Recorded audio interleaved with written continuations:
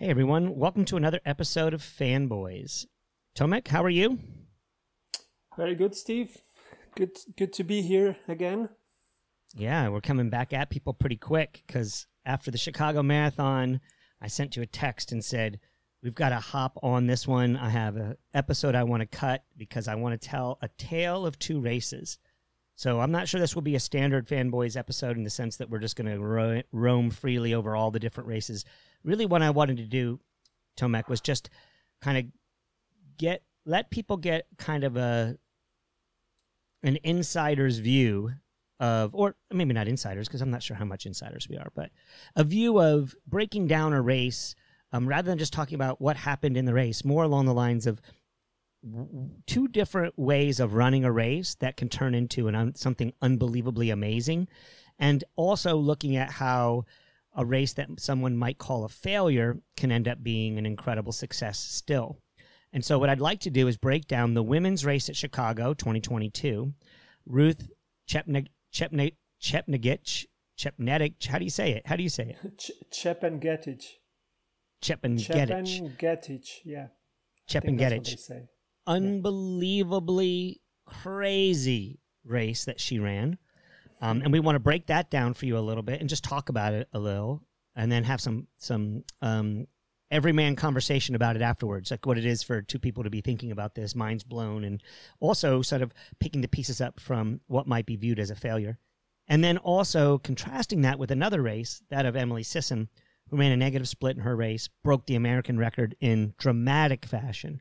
And then maybe we'll do a short little recap of thinking about them and kind of compare and contrast a little bit, and then talk just a little bit about the state of women's marathoning because it's a little bit crazy what's going on in women's marathoning. So, Tomek, let's talk about these two races. First, let's start with Ruth's race and give people guys a little bit of an understanding from your perspective. Did you watch it in real time or did you follow it later? Or how did you come to paying attention to this one?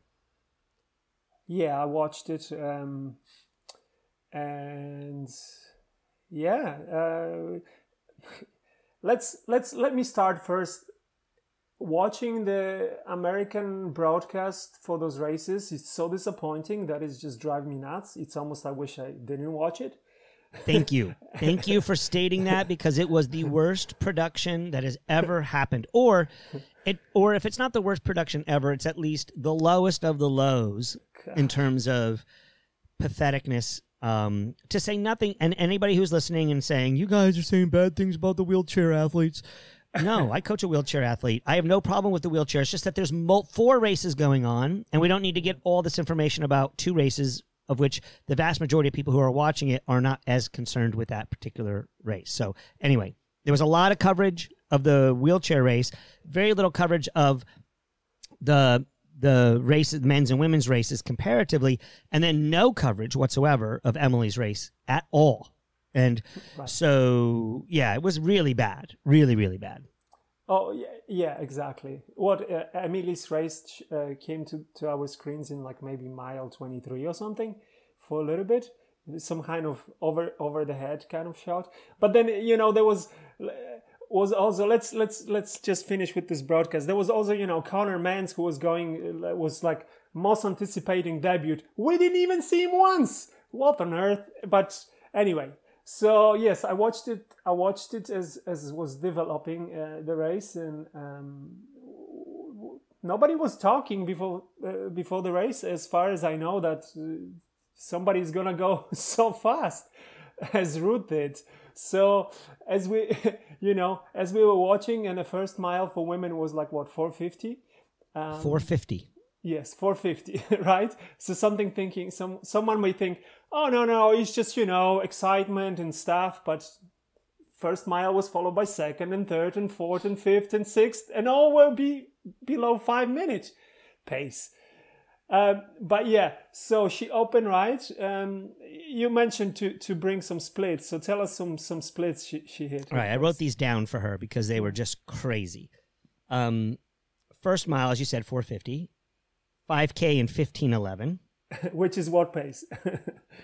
15:11 is 4:52 or 4:50 pace, somewhere around there. Which is 2:07:50. Right. She's world record pace, just so you know, when we talk about pace per mile, world record pace is 5:06. Okay?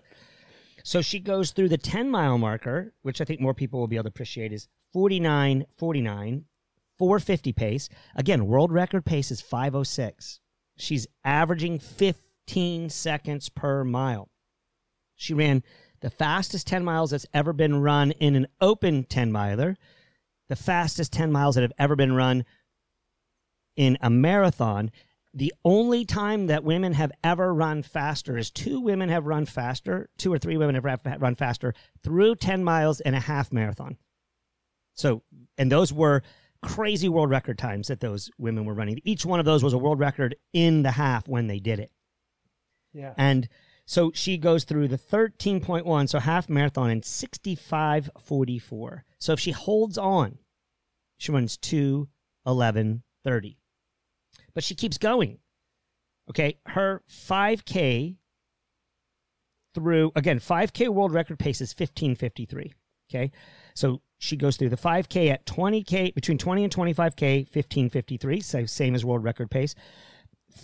25K to 30K, 15:58, only 5 seconds slower over a 5K from that pace. So at 30K, 18.6 miles in, which is the point we frequently talk about being the tale of two races, right? If we talk about how about having a marathon be broke down from 30K on is when we kind of think of it. Americans like to think of it at 20 miles, but Europeans think about it more around 30K because that number is a little more clear. And so she goes through the 30K in 1:34:04, which is 2:12:44 pace. So she's slipping some. She was like a minute slower over that time, but she's still on 2:12 pace. But then it gets a little bit rough. She basically runs 16:24 for the next 5K, so way behind world record pace, and then 16:40 or 16 something like that to the 40K point. And then she rallied a little, but she misses the world record by 10 seconds. The world record is 14:04. She runs 2:14:14, and she misses the world record. And of course, the first thing you hear are pundits basically saying, God, what an idiot. I can't believe that she did what she did. And I just got so angry, which is why I wanted to record this episode, because my view is, listen, I'm not going to hide the punchline here, right? This was one of the greatest races we've ever seen. Yes, she didn't pull it off on race day, but she went after it. And she's made this quote-unquote mistake before, all right? So that's where people kind of got grumpy with her, because last year she did the same race, and she went through the first half, I think, in something like 67 something, and then she ran a 74 for her last half, right? So she just died. But she did it again, but she goes even faster. She doesn't die as much. And the reason why I want to talk about this race is because I want people to be put on notice. This is what we're going to see now from the Kenyan athletes and the Ethiopian athletes. Whether we see it from the rest of the world, I don't know. But what we're seeing right now is akin to watching a moon landing. We are watching right now, live in person, 7-8 women accosting this world record, basically all of them saying, I don't know, but 2:14 is not as fast as we can run. We can go much faster. And they don't know exactly what it is. So Ruth just went after it and said, I'm throwing down and let's go see. She went after it. And yes, she blew up, but mark my words, what we just saw, even if Ruth herself is not capable of turning this into something else, what we're seeing is somebody who said, to me, it's a lot like what they talked about in 1492 before Columbus decided to go off the quote-unquote map, and he was going to, they say flatlanders, they said he's going to go off the edge of the universe. He's going to fall off. This is what Ruth did. She said, no. Paula set it up for us this way. Paula had the courage to go after it, but even she was a measured approach. What we're seeing here is, to me, the most courageous, toughest, gutsiest, dumb, maybe if you want to say that it's dumb to win a world marathon major and beat everybody by 4 minutes, okay? She still won the race by 4 minutes. So if you know you're that much better than everybody else, why not throw down? What do you think, T? Yeah. She actually, her second half was still faster than Emily's, you know. I know. Which is crazy because you think she was like dying, but she wasn't really. And that, to me, is why I think this race needs to. That's why I just wanted to bring it to people's attention. Even if we only talk about another 5 minutes and we shut this one down and we post it and we put it up there, I just want it to be said that I think what we're seeing here today, we've been watching in all of 2020, 2021, 2022, really, Bridget set it off, right? When Bridget in 2019, Bridget Kosgei in 2019, when she beat Paula's world record and everybody thought that world record was going to stand for a very long time, and Bridget jumped the shark and got there so fast, so quick, people were like, oh crap, here we go. I remember watching that race. That race was so much fun to watch, right? And then Bridget was supposed to be in this race. Can you imagine if she had been there in that race? And then, you know, Ruth goes after it again last year. 2020, there's no Chicago Marathon because of the pandemic. 2021, Ruth goes after it, goes out in 67 and says, hey, watch, we can make this happen. I can do this again, too. Now, she falls off and dies and runs 2:22. But this year she does it again. And now we've seen the world record, many women now going down below the 2:17 number. That was sort of the threshold. We saw in Berlin. We saw the Ethiopian who ran, 2:15 something and only her second or third marathon. And so we're seeing a renaissance, and I just want to bring it to people's attention. Keep your eye on this. I don't think it's too surprising. I won't be too surprised if we see women get down to 2:12 in the next year to 2 years. I mean, year to 2 years. I think we're going to see this world record just continue to get slashed and slashed and slashed because we have so many women now operating at the highest level. They have minimal race opportunities to do it. They're going to highlight these big, fast races to go get it done in, and then they're going to get some good weather days, and they're going to get after it. And I just want to put people on notice to say, hey, pay attention to women's marathoning right now. We're seeing an unbelievable renaissance, something we've never seen in the women's race before, because, yes, we had Paula do this, but we've never had the number of women that we have right now getting ready to run fast. Yeah, it was amazing. I think for me it was bigger than what Kipchoge did in Berlin in terms of opening 59 compared to 65 and the way she went. And then, you know, I'm looking at this picture at 5K mark when Ruth is leading, and a few meters behind her is Pat Tiernan, 27-20 guy who's trying to debut at the marathon, and she's going ahead of him, and behind him, like 50 meters or so, there's a group of Americans that's going to try to break 2:10. And I wonder what they're thinking. I know their minds must be blown. They're like, at first, they're probably like, she's crazy. And then they're like, whoa, okay. Especially maybe crazy at 5K and 10K, but not at 10 miles. Right. Unbelievable. I just want a hat tip and say, I think it's one of the greatest. Okay, it's the greatest failure we've ever seen in women's marathoning, in my opinion. Okay, it is so epic that everyone's going to change the way that they approach the marathon now. All the women are going to change the way they approach it. Why? Because they have to. They absolutely have to. If they don't, I don't know, they're not going to be able to get with what's next. And Tomek, I mean, yeah, we only have one more big major coming up this year because we'll have New York coming up. And of course, everyone knows New York is not really a place to run particularly fast. But why don't you know what? You're going to be in Valencia this year. Who else is going to be in Valencia this year? the biggest talent in women running, probably. I forgot her first name, but her last name is Gidey, right? Linsabeth Gidey. Linsabeth Gidey, yeah. And she's got the world record in the half. She broke the world record in the half and destroyed it and crushed it, and everybody was like, what the heck? She was in the she destroyed people at the World Championships when everybody thought that she was going to be out the back. She actually found a way to make a race that no one expected to happen. She's operating on all cylinders. We're seeing someone who's Kipchoge level at the 5K and the 10K, running the marathon in her prime without the break.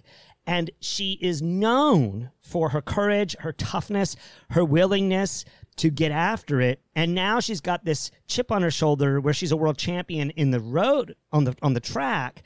and ran away from people she wasn't supposed to run away from in a way that was just so impressive and inspiring. We didn't cover that race, but it was one of my top 3 races in all of the World Championships this year was her run in that 5K, and the way she raced that 5K was just, I mean, we wouldn't have expected it, right? We would have expected that we would have expected it to play out a little bit differently, and it didn't. She was just so courageous. It's just crazy.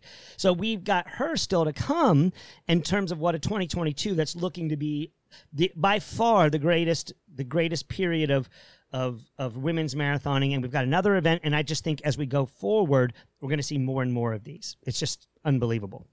One more thing before we pass up on her race. I just want to note this. To all those people who give shit to the Chicago Marathon, I just want to say this. The world record and an almost another world record was set on this course. People need to shut up about Chicago not being a fast course. We need to keep it in the majors. We need to keep it a main race that's run. Yes, occasionally we get bad weather days, but when we get a good weather day, the women have shown it's unbelievably fast. It's a great place to run fast. The men haven't come for this race for some reason, mostly because everybody's kind of chasing, because Kipchoge has kind of set these times. But now I'm like, people, look at this race. This is a absolute world caliber race. Why else do you have 2 women in the last 3 years run 2:14 there? And, you know, it's like, I just hope, yes, if you get a bad weather day at Chicago, it's not a great place to be. But if you get a good weather day at Chicago, as we saw in 19 and 21, unbelievable performances can come down. And let's not sleep on Chicago. And everybody wants to talk about New York, and everybody wants to talk about Boston being the main majors. But, hey, Chicago can go toe-to-toe with Berlin and London for the fastest marathon in the world. And because it is. Now twice it's been the fastest marathon in the world for women. Yeah. And today, actually, is the 20th anniversary of Paula Radcliffe's 2:17:18 in Chicago. Yes. Unbelievable. That was the first 20 big years. Can you imagine? I mean, so that was the first big jump, right? When she ran 2:17, and then she ran in London with men, and 2:15. But yeah, it's just unbelievable what we're seeing. 20 years it's been, and now we're seeing women doing what they're doing. And this is how it works. This is how moon landings happen, Tomek. Yeah. They don't happen right off the bat. You have one person get out there, do something crazy, and then it takes people a while to catch back up. But what we're seeing, I think, with the Kenyans and the Ethiopians is a war between each other, but also with the race, and they're taking no prisoners, and it's just so inspiring to watch, and so inspiring to be someone who's a fan of it at this time and saying, you know, Kipchoge's great, it's wonderful. It is a little ho-hum when you consider, I mean, we just did an entire episode on don't call Kipchoge ho-hum, but then just watching what Ruth did, and I'm like, okay, wow, I got to eat my words, because the women's race is so exciting. And then also it's exciting for us as Americans. Emily Sisson finally, you know, you and I have been talking about, was she going to get it right? Could she get it right? I mean, she only ran a couple before this, but it just seemed like her promise had not come to fruition. But in Chicago this year, Tomek, she definitely came into her own, and she is now the current best American distance runner, American marathoner. And yeah, we've got 2 others who are in the mix there to be able to run with her stride for stride. But we've got now something happening in the American side that the Ethiopians and the Kenyans are playing. Yeah, we're doing at a different level. Again, as you said, Emily's second half was not even as fast as Ruth's falling apart first half. But this is the other thing I wanted to do. A tale of 2 races. Ruth runs a crazy race. Emily runs a perfectly executed, absolutely textbook, amazing, wonderful race. She gets a negative split, a pretty considerable negative split, but nothing so big that you're looking at it going, what's happening? And you and I both saw this. That last 400 meters, Tomek, this is what I want those everyday runners to be watching this. You too can finish a marathon flat ass flying and throwing down over the last 400 meters. If you time it right, you can, if you judiciously set up your race in the first half, you can run faster in the second half and still kick it in at the end of the race. But what does it require? You need to know what kind of shape you're in. Emily ran without a watch. Now, she had a pacer. Okay, yes, she had a pacer, but she had no idea. where she was on race course. She was idea. never looking at her watch to mess with her internal rhythm. She said, my pacer's doing the job. I'm just going to follow my pacer, stay in the space that I need to stay in. And she rolled. And I'm not saying that people need to go without a watch, but what I'm saying is she had her watch, but she didn't let anything mess with her. And in fact, she was almost assured that she wasn't going to get the American record because the coverage was so pathetic. They didn't even have a camera on her. This is so, how can we be still doing this? I just don't understand. I just don't get it. But we're not going to harp on that. But she thought she didn't even know if she knew there were two things she wanted to do. Get under 220 and get close to the American record if she could get the American record. So the whole way that she's running, when we talk about negative feedback loops, she had to have been hoping for that world record all along. American record all along, but because she didn't get any she got no external feedback loops to tell her that she was on it. So what did she do? She just retooled, stayed with her pacer and said, whatever he's doing, I'm going to be doing, and I'm just going to stay the course. I guess I'm just going to run under 220. Maybe, and she didn't even know if that was possible. So, I just want to say, Emily Sisson showed everybody, stay with your plan. If you have the fitness to do what you think you can do, stick with your plan. Don't change it. Don't do anything. And guess what? She could have freaked out and gotten all up in her head and bailed out and not got there. She didn't. She just stayed with it. It was just, again, a tale of two races. Ruth runs this crazy cycle first half. Emily's race is as beautiful as Ruth's, and a better, quote-unquote, result, given that she got exactly what she was shooting for. I'm certain that Ruth was trying to get the world record. But Emily gets what she wants, but there's lots of different ways to do this. And sometimes, maybe you need to run the way Ruth did. And sometimes, 90% of the time, you want to run the way that Emily did. But Emily's race was picture perfect. We have just seen, I know that all the other American distance runners, female marathoners, have got to be looking at her. Sarah Hall,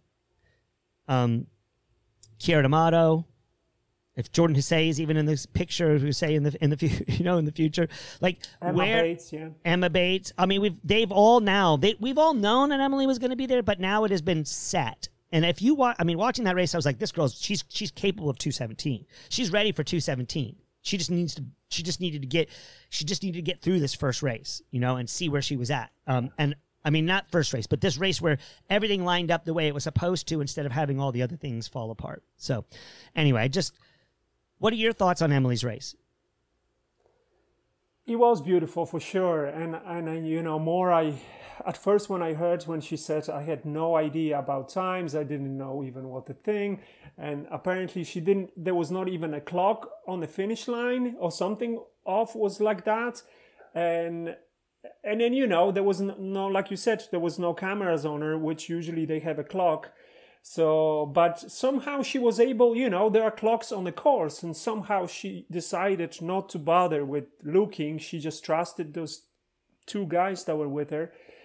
And then, at first half or more, there were other women with her, I don't know when she actually went on and was second. Well, she was behind them at the halfway point. She was in like fifth or sixth at the halfway point, or at least the 10 mile. But I logged on and then saw the coverage was so bad, and I started to get heated, and I had my family watching with me, and they didn't want to hear me cussing and yelling, so I actually turned it off and then went back and watched the rest of it later because I just couldn't take it. But she was behind.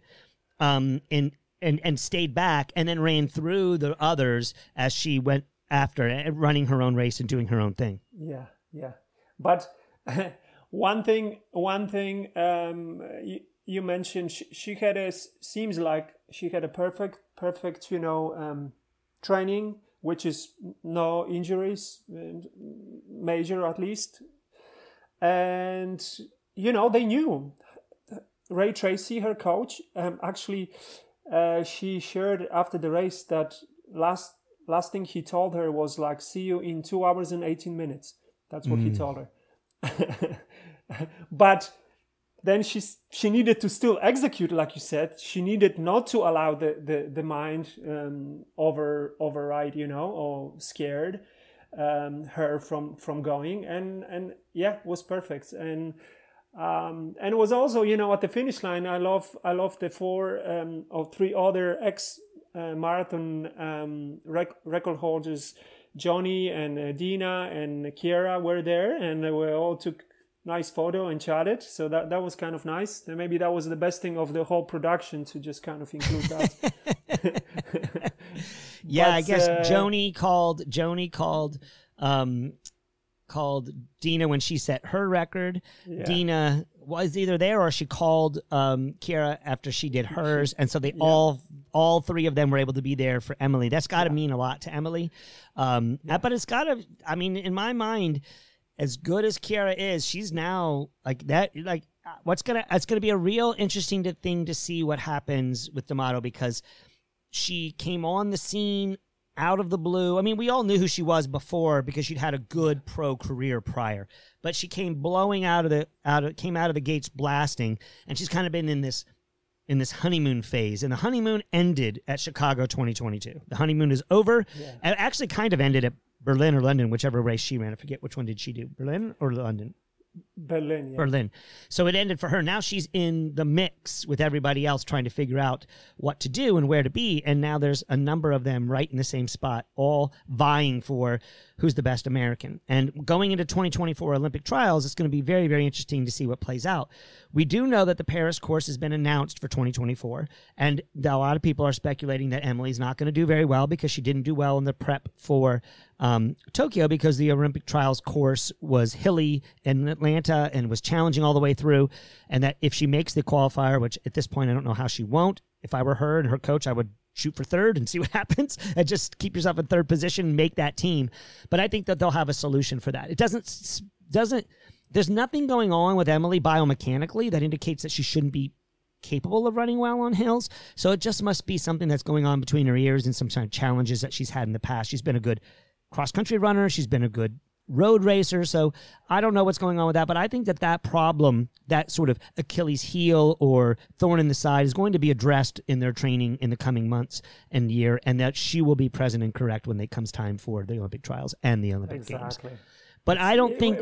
We're judging everything based on one race, right? Atlanta, that was extreme, was up and down, up and down. And Paris is flat, flat, flat, up, up, up, up, down, down, down, flat. You know, so we don't know. Much easier to train for, and much easier to plan and strategize for in a training program to create those kinds of challenges, to have them in place. Yeah, and we'll see. And then, back to Kiera, I think she will be much better. I think she's better half marathon runner. I think she can still. I bet she's looking to push the half marathon, maybe attack the American records, because. Based on her winning streak of 10 mile and 15K US championships, 10K even, I think she's more speedier a person. And she has a great, 10K PR on a track. She does, yes. And then she kind of trains like half marathoner. Only she then does. She just runs the marathon, So yep. It will be maybe she will come. I'm guessing maybe Houston to try to run another American record for half marathon this time. But we'll see. It's very exciting, and then we know a lot of women that raced last year Chicago, Emma Bates that you mentioned, and also Sarah, they racing New York City, so that will be interesting how they approach that. But that's different course. I don't know who then. I'm guessing a lot of women will run CIM as well, and maybe Valencia, and but yeah, it's internationally and domestically. It's the new marks are set, and then we're gonna see women going after it, seeing seeing that there is a land, right? So we can all travel now and explore. Absolutely. And you and I covered this last time, but I'll just mention it because all the haters gonna hate. So I just want to throw it out there. Yeah, we're seeing things changed because of the shoes, and people are running faster because of the shoes, but it's now something we can stop thinking about and talking about, because Emily wasn't wearing the specific shoe that everyone else is talking about from Nike, because she's sponsored by New Balance. Now, of course, she had a carbon plate in her shoe, and I'm sure she had some kind of advantage plate there. But again, Can we just leave that topic alone? A New Balance athlete, not a Nike athlete, broke an American record, got second in a world marathon major, and was only beaten by a woman who almost broke the world record by 2 minutes. And was, so yes, Americans aren't quite there yet, but we're getting there. And I think the internal rivalry that we're going to see, the healthy internal rivalry from these women who all respect each other, but yet they will have a really healthy competitive vibe going. And I think we'll see the American record move down towards that 216, 217 range relatively soon because another threshold has been broken. But are we going to see the women in America get down to where they are at the elite level in the world? I don't think we've got a chance to see that anytime soon. I just don't think that the mindset is there. You can talk doping if you want to. I just prefer not to go into that range. I would just say Americans have limits mentally that aren't there. But I do want to say this for the men.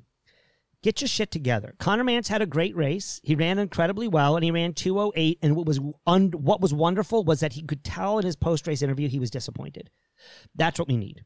We need young men to get into the race sooner so they don't get jaded by 2:09s. And a guy comes out and runs 2:08. Does a great job. He's going to be running for the U.S. He'll be at our world champions. He'll be at world championships and Olympics and major marathons for the next 10, 15 years. He's going to be a real player in this game, and he's going to change the landscape because before it was just Galen. Okay, now Galen's got somebody he's got to race, and not only that, there's going to be a bunch of other guys who say, "I want to do what Conor's doing," because there's no reason they can't. Because Conor's not some preternaturally, unbelievably talented guy, and he does have white skin, which a lot of Americans for a long time didn't think that was, and he's not an alien like this created machine that everybody says that Galen was. Like, we have a real American man who and not that Galen wasn't. I am a fan of Galen's, and I don't want to say that, but people have that perception of him. And then we have these other Americans that have run really fast that are really East African in descent, East African descent, or at least genetics, if nothing else, right? You got Meb in that category. You've got multiple people in that category. So I think that now we've got, all the Americans should be on notice that this is the standard we expect. And as fans, we should expect it. And we should not be applauding 210 performances from elite men, period. We're Absolutely. not applauding. We're applauding women individually who run 225, but none of us is going to talk about somebody running 225 unless it's an individual person having an improvement of a great level. We're not going to say, "Oh, did you hear this person ran 226? Oh, this girl ran 226." We're not going to say that unless we're just going to be talking about that particular girl and how much she's improved. So we should be doing the same thing with the men. And my feeling is 210 is passé, blasé, move on. Let's get everybody down to the 208s, and let's rock and roll there and get everybody moving in that direction sooner than later, because the men are so far behind. Yep, and we saw that. So there are two stories that I like from the men race.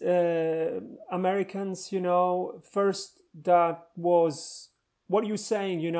There was a 28 flat guy from Hanson Brooks, Zach Penning, who I've been following because his ex-fellow D2 guy from Grand Valley State, 28 flat. How many Americans there are 27 low, right? A lot. And Zach ran 209 low, 20 something or 30, something like that. Was the second American.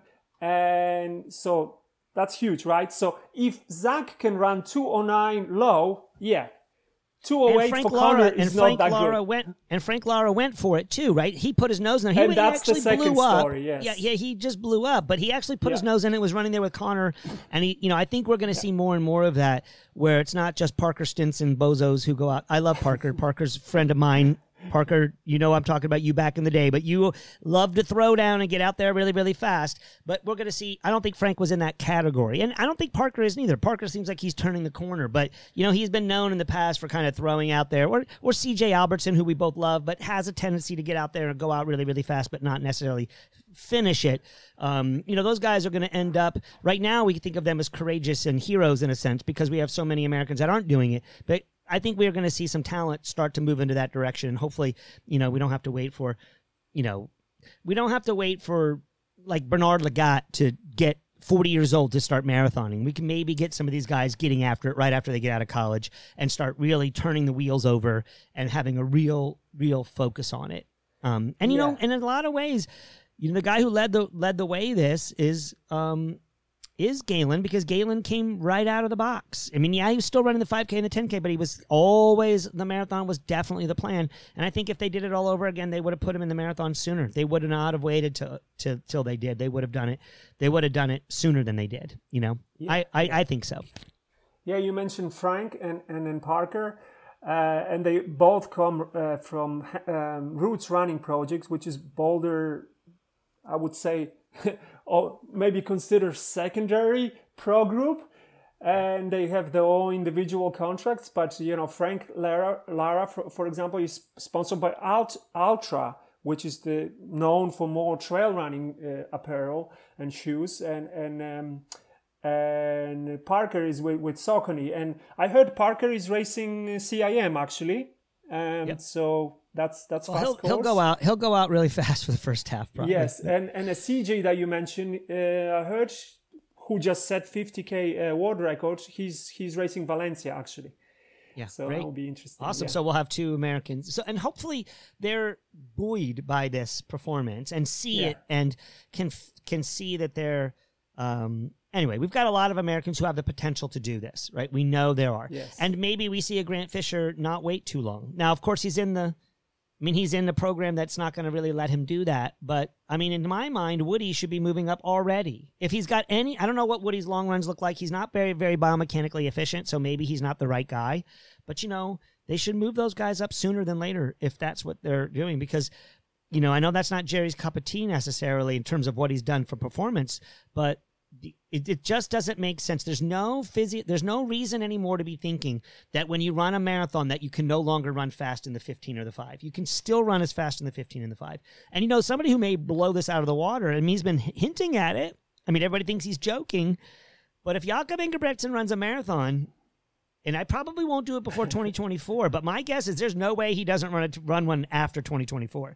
My guess is he debuts in a fall marathon or a spring marathon in 2024, 2025, and then everybody's going to be like, what the hell? And then he'll still come back and probably try to run 2028, try to run the 5K 1,500-meter double. And if that happens, we will now have it officially rewritten. Yep, and thanks to Gaudet, we can see that, hey, you can do this. You can run at the highest level across the board here. Don't be afraid of it. And there's no reason not to do it. It's just some old wives' tale, and as Kipchoge would say, limited thinking that's not allowing them to do that, because there's no physiological reason whatsoever. Yeah, you can't run a really fast marathon and a really fast 1,500-meter in the same cycle, but you can do them separately if you do it right. In my opinion, personally. Now, the 15 might be a bridge a little bit too far, but a dude like, what would you think? What do you think that Ingebrigtsen can run for a marathon? I mean, I think he can run 2:07 without very much problem at all. And my bet is that he debuts in the half when he does it in 59 in 60 minutes. Yeah. I think that's where he's going to debut. Yeah, so it's like, what are we thinking now? And if he does that, I think a lot of this sort of Western white European American view will break down, and everyone will, because I think it's the Kenyans and the Ethiopians have been limited by their federations, who are predominantly led by these coaches who have been Western white mindset, which is still set in the 90s and the 80s training methodologies and methods. Even though all these people have changed their training, they're not changing the way they think it from this perspective. And obviously, now you might argue, okay, what about the women's marathon? We're not seeing these other women in the marathon running that, but Y Squared is a world record holder in the half marathon. I mean, we're seeing definitely the half marathon is in play, because these women are saying they need to run the half fast to run the marathon fast. Yeah. And maybe not all of them are running the 10K, but then again, you would have to get your federation, those two countries. I mean, you can barely make the team, the top 3 on your team, if you're the best in the world at your event. So why are you going to miss a world championship or an Olympic Games by putting your egg in that basket when you can kind of point and shoot at a world marathon major, because they're not selecting their Olympic teams based on some performance they have on a given day? And as we've seen, some women, and men don't perform the very best at their national championships when they're running it at 7,000 feet of altitude in the heat of the day because they don't make the adjustments. So, there's a lot of other little factors here that people don't talk about that are going on that make women say, well, why would I run the 5K and the 10K? My guess is they're ready to do it. They just don't do it, And another interesting person to be watching for this is the Kenyan, what's her name? The woman who moved up from the 5 to the 10, and then ran the half and went out super, super fast at the half that we talked about. Remember, she went out so crazy fast at the half? Why is my brain farting? She's a world champion at multiple time. Oh, my brain. The Kenyan woman. Anyway, who won 2020? Who won the 2019 World Championship women's 5,000 or 10,000? You mean Helen Obiri? Yes, Helen Obiri. Remember, we talked about her when she debuted in the half. She went out crazy, psycho fast.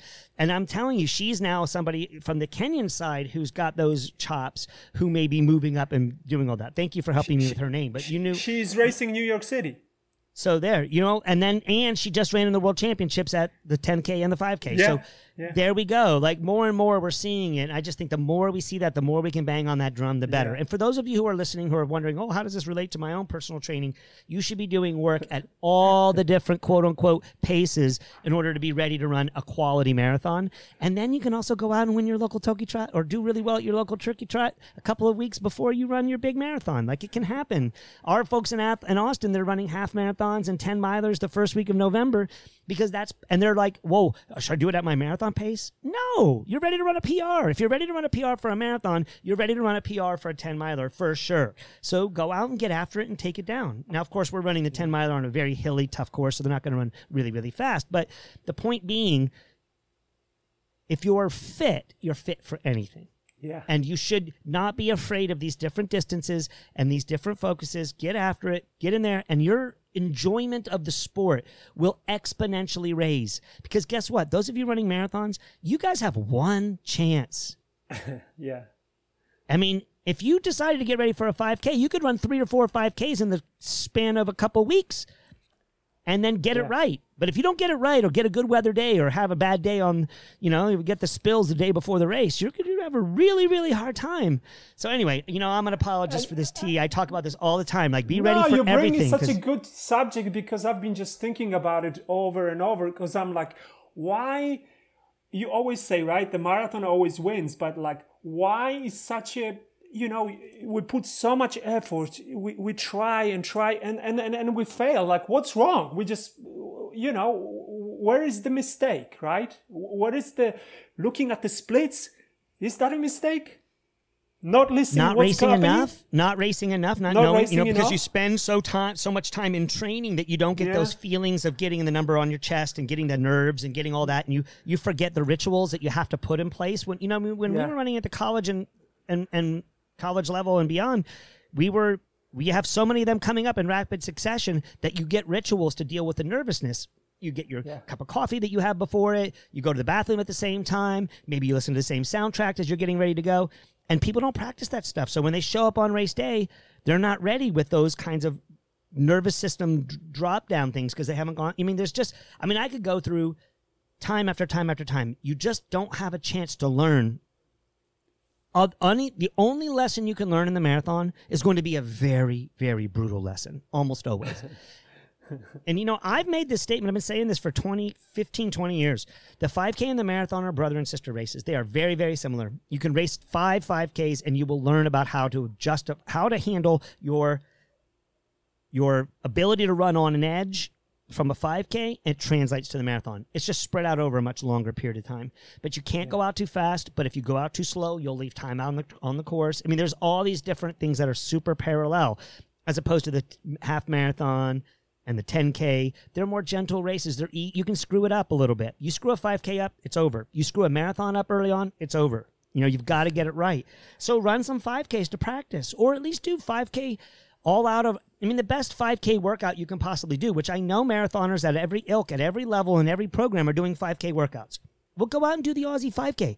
Go out and pick a 5K race to do your 5K workout at and get after it. Bury yourself and realize, okay, how did that play out? If you can't do it during the race, then at least afterwards, try to go back through the race and figure out what you did right and what you did wrong. And my bet is it will parallel what will go on in the marathon. So whatever challenge shows up in that race, if you don't rectify the situation, fix it, figure out how to turn that screw a little bit, then you're probably going to find something else that'll look a little different, okay? But it'll still be a duck. It'll be quacking like a duck. It'll be walking like a duck, but it just won't look like a duck because it's in a marathon form. But it's going to be the same thing, very, very likely.